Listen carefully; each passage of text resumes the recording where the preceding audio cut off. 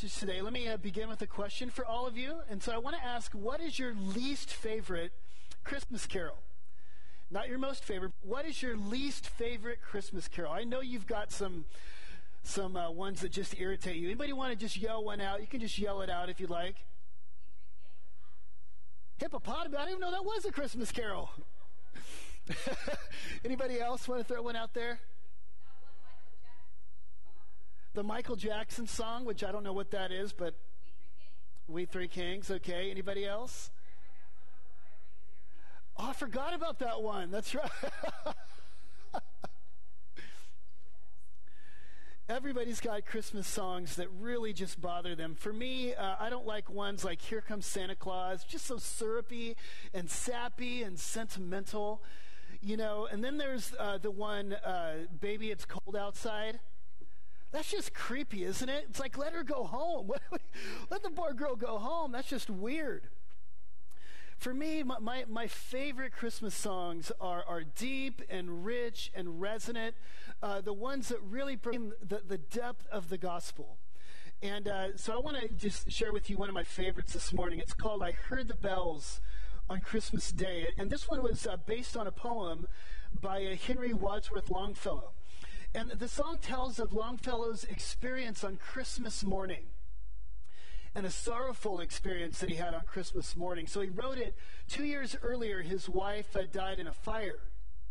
And he just got back from visiting his son who was severely wounded in the Civil War, took the train back to his hometown, and he steps out to spend Christmas Eve or Christmas Day alone, and he hears the church bells on Christmas Day. And it just sort of reminds him of the sorrow and the sadness in the world. And here's the lyrics. He says, I heard the bells on Christmas Day, their old familiar carols play, and wild and sweet the words repeat of peace on earth, goodwill to men.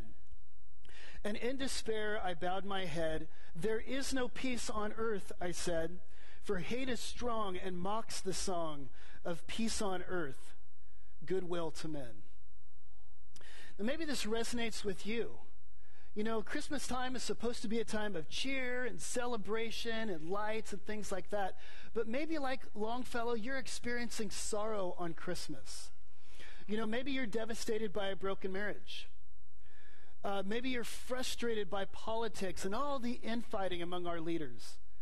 Maybe you're hopeless at work. You're stuck in this job that just doesn't fit your gifts. Maybe you're brokenhearted over a wayward child, or maybe this Christmas you're going to spend Christmas Eve alone. And you know, amidst all the wonderful time of cheer, you know, this time of the year, you feel a lot of darkness. And if this is you, you're not alone. You know, studies show that there's a lot of people that experience a lot of sorrow this time of year. We even call it the holiday blue, you know, because there's a lot of depression statistically this time of year. And so the question I want to ask this morning is, what do we do with this darkness? I mean, on Christmas time, as you're sensing the sorrow, if that's you, what do we do with this? How do we deal with the darkness? And that's the question I want to be asking this morning. Now, this past week, I came upon a recent op-ed in the New York Times by a woman named Tish Harrison Warren. And she's an Episcopal priest, and she writes about this. And she says, you know, a lot of time at Christmas, during Christmas, you know, you're tempted to numb yourself from the pain, or maybe turn away from the pain, or distract yourself from any sorrow that's in your life. But she says, I want to encourage you to do something different. The title of her op-ed in the New York Times, it says, you want to get into the Christmas spirit? She says, face the darkness. And so she begins the article like this. She says, for Christians, Christmas is a celebration of Jesus' birth, that light has come into the darkness. But in the weeks before Christmas, that's Advent, that's what we've been celebrating over the past several weeks. She says, in the weeks before Christmas, Advent bids us first to pause and look with complete honesty at that darkness. So she says, before the celebration, before Christmas Eve, she says, Advent teaches us to pause and look square in the face the darkness that we see. And then she goes on and she says, American culture insists that we run at breathless pace from sugar-laced celebration to celebration. We suffer from a collective consumerist mania that demands we remain optimistic, shiny, happy, having fun. At this point, I begin to really like this article. She goes on, the tyranny of relentless mandatory celebration leaves us exhausted and often, ironically, feeling emptier. Many of us suffer from holiday blues, and I wonder whether this phenomenon is not made worse by the incessant demand for cheer. So what does she tell us to do? She goes on and she says, I'm all for happiness, joy, eggnog, corny sweaters, and parties. But to rush into Christmas without first taking time to collectively acknowledge the sorrow in the world and in our own lives seems like an inebriated and overstuffed practice of denial. Very last paragraph, she says this: we need collective space as a society to grieve, to look long and hard at what is cracked and fractured in our world and in our lives. Only then can celebration become deep, rich, and resonant, not as a saccharine act of delusion, but as a defiant act of hope. So she says we need to look long and hard at Christmas time at the cracked and fractured nature of the world and of our lives. And so what I want to do this morning is I want to take some time to do what Tish Warren wants us to. I want to take some time, I want to make some space to face the darkness. I want to look at the cracked and broken world that we live in and take some time to grieve that. And we're going to do it by looking at Matthew chapter 2. So Matthew chapter 2, verses 13 through 26.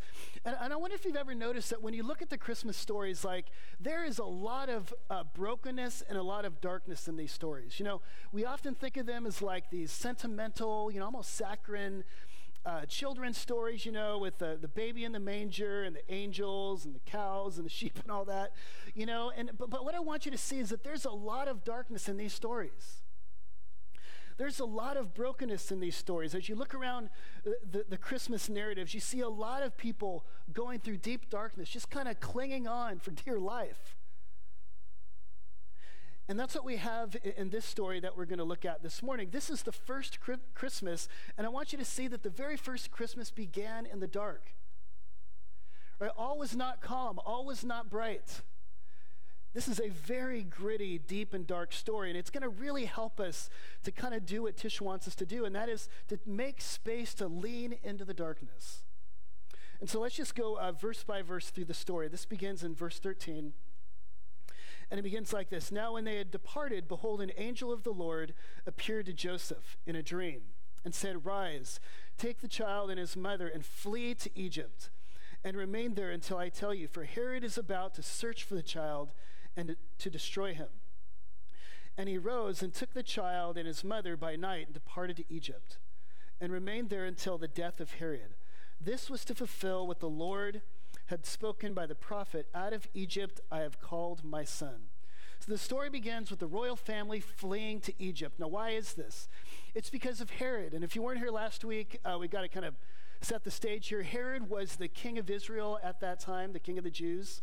And he was a terrible, brutal leader, very, very paranoid and insecure of his own power. And so he was bent on destroying any threat to his throne. History tells us that Herod killed members of his own family. He killed his favorite wife.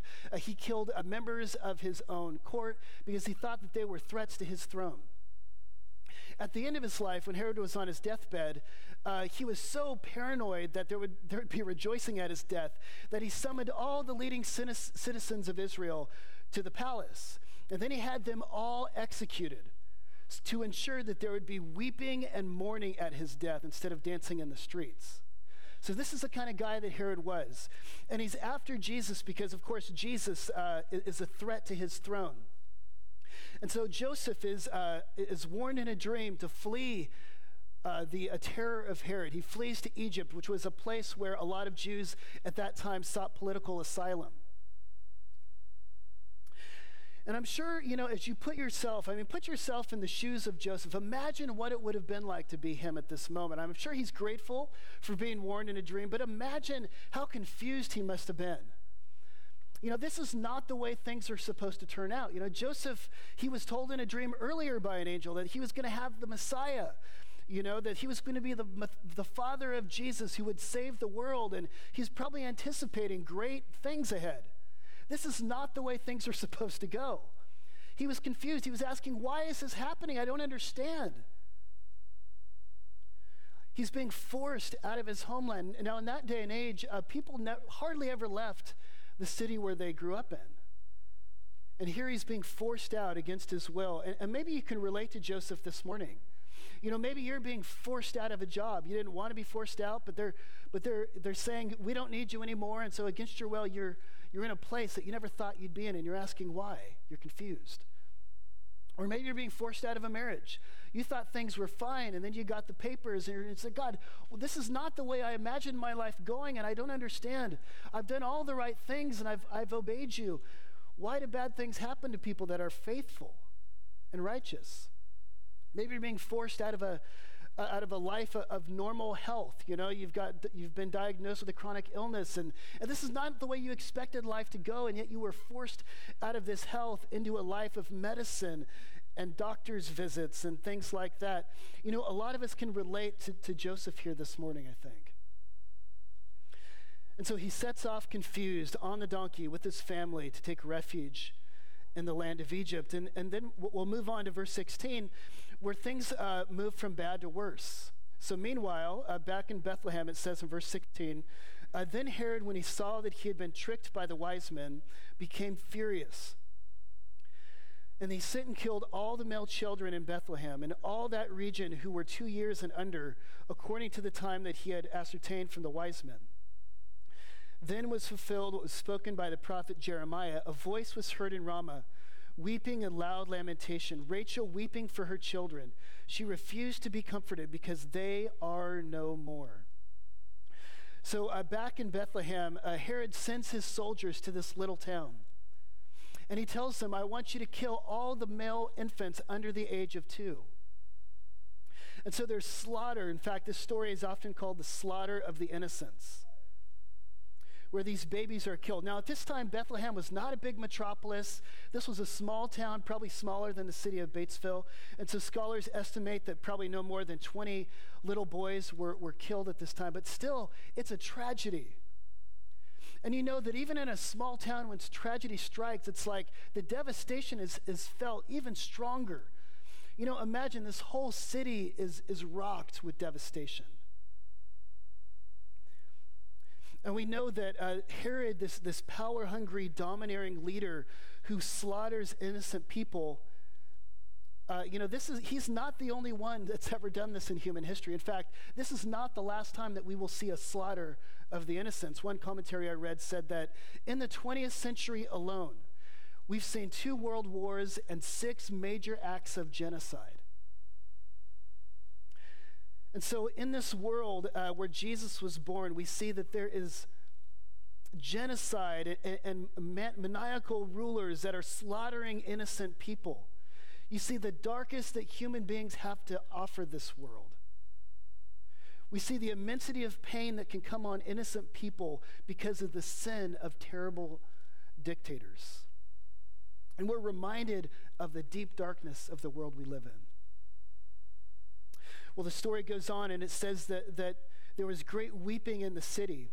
Rachel weeping for her children. Now, Rachel, she was the matriarch, and she died in childbirth. And she became sort of the patroness of all the suffering children in the world. And so this is kind of just a symbol of the lament and the mourning, not only for those babies in Bethlehem, but for babies that have been slaughtered in genocidal acts throughout human history, of tragic events where innocent people are killed. Verse 19, the story goes back to Joseph, and it says, when Herod had died, behold, an angel of the Lord appeared in a dream to Joseph again in Egypt, saying, rise, take the child and his mother, and go to the land of Israel. For those who sought the child's life are dead. And he rose and he took the child and his mother and went to the land of Israel. But when he heard that Archelaus was reigning over Judea in a place of his father Herod, he was afraid to go there, being warned in a dream. He withdrew to the district of Galilee. And he went and lived in a city called Nazareth, so that what was spoken by the prophets might be fulfilled, that he would be called a Nazarene. And so Joseph goes to return to his hometown, Bethlehem. But again, he's warned in a dream. The angel says, don't go back there. And so he's turned aside to a city called Nazareth. Now, we think of Nazareth as kind of just a nearby city to Bethlehem. And it was like Cave City to Batesville. But you need to know that for Joseph, this was miles away. Remember, people didn't leave their hometown. And so here Joseph is being told you've got to go somewhere new. And you've got to start all over again. And some of you know what it's like to relocate, to go somewhere brand new, where you need to start your life all over again. New friends.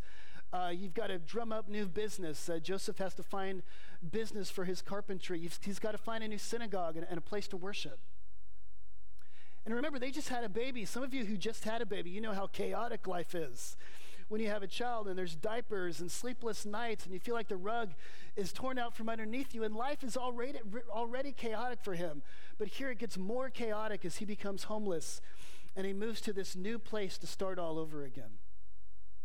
And maybe you feel that way this Christmas. For whatever reason, you feel displaced. You feel homeless. You feel like your life is spinning out of control for whatever reason. And your life feels a lot like maybe the Holy Family's life did back then at this first Christmas. And so here's the story. And I want you to see, man, the Advent Christmas began in the dark. All is not calm. All is not bright. And what do we learn from the story as we reflect on it? Well, we learn that the world that Jesus was born into was a broken world.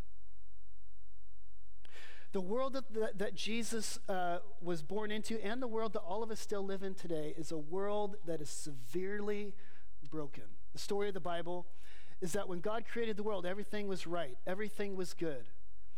God, humanity dwelled in creation and everything was in harmony. But then Adam and Eve, they shirked the authority of God. They rebelled against God's good rule. And they sinned against their Father in heaven. And ever since that period, the world that we live in has been broken. When Adam and Eve sinned, there was a small but noticeable tear in the fabric of creation. And that's why when we look out, we see that things are not the way they're supposed to be. Domineering, leaders like Herod are not supposed to take power. Innocent babies are not supposed to be slaughtered. People who are faithful to God are not supposed to be set on the run. The world that we live in is not the way it's supposed to be. It's sick and it's broken. And this is why so often we feel disoriented and confused in this world. Some of us, we look out at our lives and we think, God, what are you doing? This doesn't make sense. And I would just urge you to look at the Bible. The world we live in is not the way it's supposed to be. And so this is the world that the Messiah was born into, and this is why it's appropriate for us to make space to mourn the brokenness of the world. Tish Warren goes on in her little article, and she says, to practice Advent is to lean into an almost cosmic ache, our deep worldless desire for things to be made right and the incompleteness we find in the meantime. We dwell in a world still racked with conflict, violence, suffering, and darkness. Advent holds space for our grief, and it reminds all of us in one way or another that we all are not only wounded by the evil in the world, but are also wielders of it, contributing our own moments of unkindness or impatience or selfishness.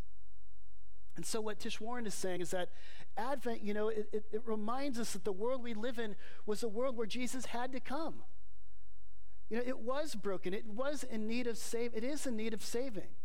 And so it's appropriate for us to make space, to lean into the darkness, and to grieve the broken world that we live in. Now, some of you are here, and maybe you decided to come back to church for Christmas. You haven't been to church in a long time, and you think, maybe I'll come back and I'll check out, if there's still something in this Christianity thing, and you're thinking, this is the day I come back. This is the most depressing sermon I've ever heard. Is this guy a pastor, or is he the Grinch? What's going on? And you're kind of just dipping your foot back into the waters of Christianity again to see if this is going to work for you. And maybe today is kind of a strange affirmation, because you know that something is wrong with this world. You know that the world that we live in, it just doesn't work. Something's not right. And maybe a passage like this kind of provides a strange affirmation for you. Christianity is not all sentimentalism and sappiness and saccharine, positive thinking. Christians are called to look into the dark, real brokenness of this world. And it's appropriate for us to make space to mourn that darkness. And so if you're here this morning, and maybe, as you look at all the Christmas lights and you go to the parties and you're just mourning certain things in your life, I want you to know that that's okay. And there's nothing wrong with you. In fact, there's something right with you. If you're able to see the darkness in this world. And someone says, well, what about joy then? What about cheer? I mean, aren't Christians supposed to be happy? There actually was an article or a book written by G.K. Chesterton called Orthodoxy. At the very end of the book, he talks about joy. And he says this, he says, joy is our native tongue. We are most ourselves, he says, and we are filled with gratitude, praise, and joy. So what about joy? Shouldn't we be, positive? And isn't there joy?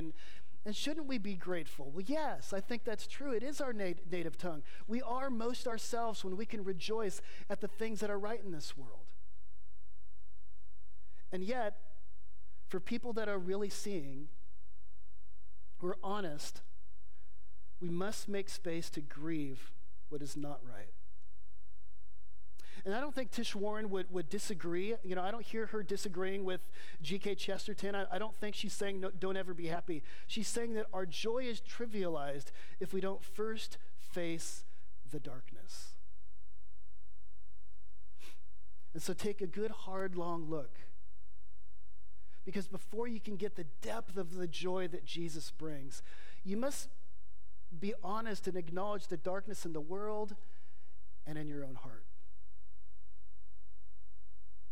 Someone said, Advent summons us to take a fearless inventory of our own hearts and the darkness that we see even on the inside. Well, someone says, okay, well, how do we do this? We've read the story, we've made some space. So how do we face the darkness without being overcome by it? Because there is the danger of, seeing the story and then seeing the darkness in the world and in our own lives and just falling into despair and just losing all hope. How do we face the darkness honestly without being overcome by that darkness? I want to end with a few points here today. The points were coming. The 3 points were coming. Here they are. We're talking about facing the darkness, leaning in to the brokenness of the world, and I want you to face the darkness with comfort. The way that you face the darkness as a Christian is you need to face it with comfort. And what I want you to see is that although there's a lot of brokenness in this story, there also is a deep, rich comfort. Because notice that as Joseph walks through and as Mary walks through this story, and all these horrible things happen to them, I want you to see that God is with them every step of the way. Remember, Mary had a baby, and Joseph was told to be the father of it, and they told to name this baby Emmanuel, which means what? God with us. And so from leaving their town of Bethlehem and going to Egypt, from coming back and being warned and going into Nazareth and all the darkness in this story, the baby Jesus is with them. God is with them every step of the way. God is with you in your darkness. As I imagine it, as Joseph and Mary clung to the baby Jesus, they held the child that was God's visible, tangible expression of his presence. So here's what Christmas tells us. It tells us that even though our world is broken, God has come into this broken world in the form of Jesus. Gosh, remember that old song by Bette Midler, From a Distance? God is watching us from a distance. God is up there, there he is, from a distance, looking down at the broken world and just, oh yes, I see you from a distance. That's just not right, according to the Christian story, because incarnation tells us that God is not watching from a distance, that God has come into the darkness of his creation. He has entered into this world, and he's entered into the world not in a palace, not when things are going well, but into a manger under the rule of a terrible dictator. Only Christianity says that God has come into his creation. God has come into the darkness. He is not immune to your pain. He is not untouched by your weakness. Where is God when things get dark in this world and in your life? He's with you. You think about God as being with you when things are great. I got a promotion. God is with me. Oh, I got a new girlfriend. God is with me. I got a raise. God is with me. But listen, God is not just with you in the mountaintops. God is with you in the valleys. There's a story of Jürgen Moltmann, who's a Bible scholar. Before that, he was a pilot in the Air Force in World War II. And he was fighting for the German army. He was fighting for Hitler. And his plane was shot down, and he landed, and he was captured by the Brits, and he was made a POW, and he was living there in a prison, in a camp. He was not a Christian at that point. And he was just facing the darkness, not just of Hitler and the world. He was coming to grips with what he had done. And to make things worse, the Brits, they put pictures of the concentration camps in the cells of the POWs who were caught. So he said, I just sunk down into despair. I just couldn't believe what I was doing and what the world had become. And he says, I just fell into deep darkness. But there's a chaplain in the prison that gave him a Bible. And as he read the scripture, he got hope. And here's what he said. He says, I didn't quite understand the Bible of the Old Testament, but he says, when I came to the story of Jesus, I found hope. He says, when I came to the story of Christ, when I read Jesus' death cry, my God, why have you forsaken me? I knew with certainty, this is someone who understands you. I began to understand the assailed Christ because I felt that he understood me. This was the divine brother in distress who takes the prisoners with him on the way to resurrection. I began to summon the courage to live again. I seized a great hope. This early fellowship with Jesus the brother in suffering, where am I? This early fellowship with Jesus, the brother in suffering, and the Redeemer from guilt has never left me since. I never decided for Christ, as is often demanded of us, but I'm sure then and there, in the dark pit of my soul, he found me. Christ's God-forsakenness showed me where God is, where he had been with me in my life, and where he would be in the future. The incarnation tells you where God was, where he has been in your life, and where he will be in the future. God is with you in the darkness. So we face it with comfort. Also, we face the darkness with action. We face it with action.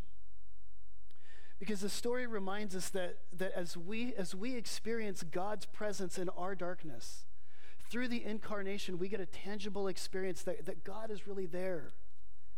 That God is the suffering God, and he's with you in your trouble.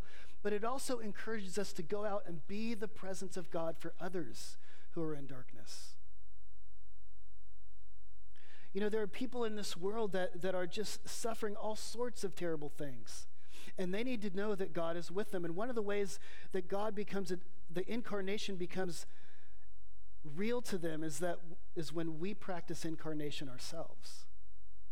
When we look out into the world and we open our eyes to all the darkness. A lot of times at this time of year, you just want to numb yourselves with cookies and eggnog. Eggnog? Maybe you like that, maybe you don't. But you kind of go to parties and you kind of turn your eyes away from the darkness. But this story is saying, I want you to open your eyes to the darkness during Advent. Where are people in this world suffering? And what can I do to be the tangible presence of Christ for them? Let me give you some ideas. So you can serve at our Father's table, shameless plug. There are people in the city that are in the darkness of hunger, who have nothing.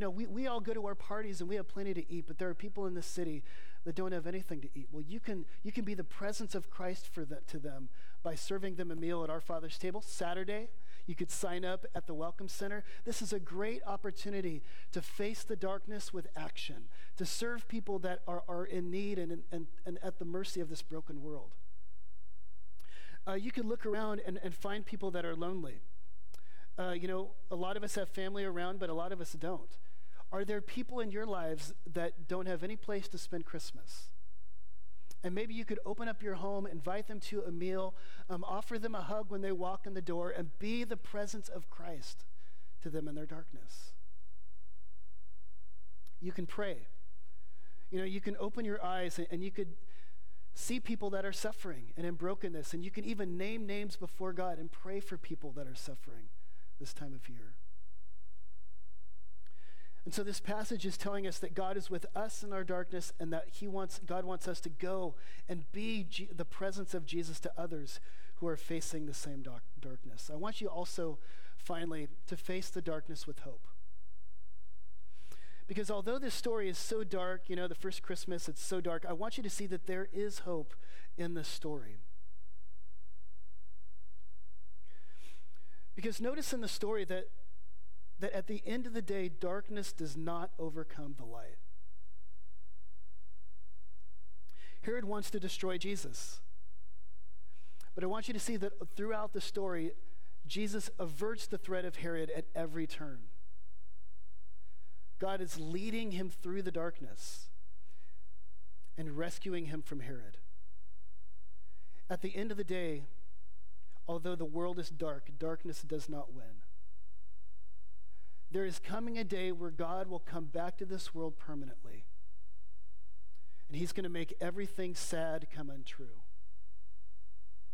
What I love is in the story, I want you to see that this evil dictator Herod dies and Jesus lives. And so what this means is that no matter how dark your life is, no matter how dark this world is, light is coming. God has made a promise that he will come back and he will heal the brokenness in our lives and in our world. Now, someone might say, well, that's nice that Jesus was saved in the story, but what about all the other innocents that were slaughtered? Jesus wasn't slaughtered, but what about all these other babies that died? Well, that's a good question, and the story never answers that question. But I want you to know that Jesus actually was not spared, because at the end of his life, the innocent Son of God was slaughtered. He was nailed to a cross.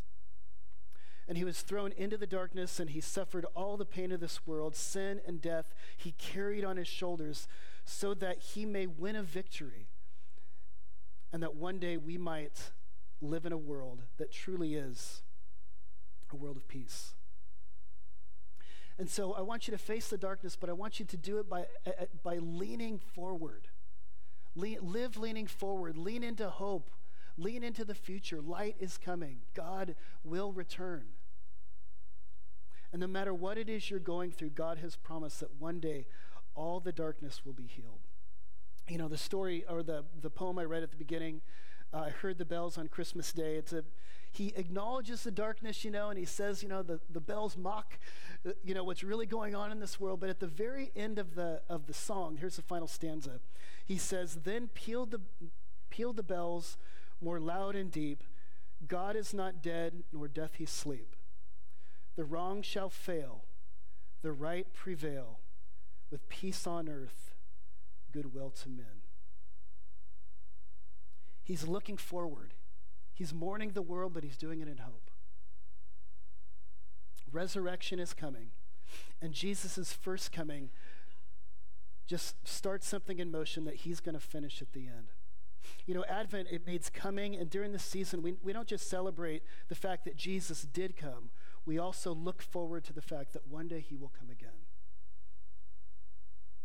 And so let's pray today. And if you're suffering this morning, just bow your head, and we'll just pray a prayer that God would strengthen us in inviting the presence of Jesus into our world, into our pain. God, we pray, Lord, that you would help us this Advent, Lord, as we come here today to church. And maybe some of us are dealing with some pretty heavy things. God, I pray that you would be with us, Lord. I pray that you would comfort us. I pray that we would know in a very tangible way that you are the God of incarnation. You're not watching from a distance, but you are the God who is the great high priest, familiar with all of our weaknesses, there to comfort us in our darkness. Lord, I pray that you would help us, Lord, to open our eyes to see the brokenness of this world. Give us action, Lord. Give us wisdom, Lord, to know where we can step in and bring hope. And I pray for all of us, Lord, that you would help us to look forward to the time when everything sad will come untrue. Lord, there is hope in the darkness. And although the brokenness of the world is way too heavy for us, Lord, you have the power to heal. We thank you for this, and we pray it in Jesus' name.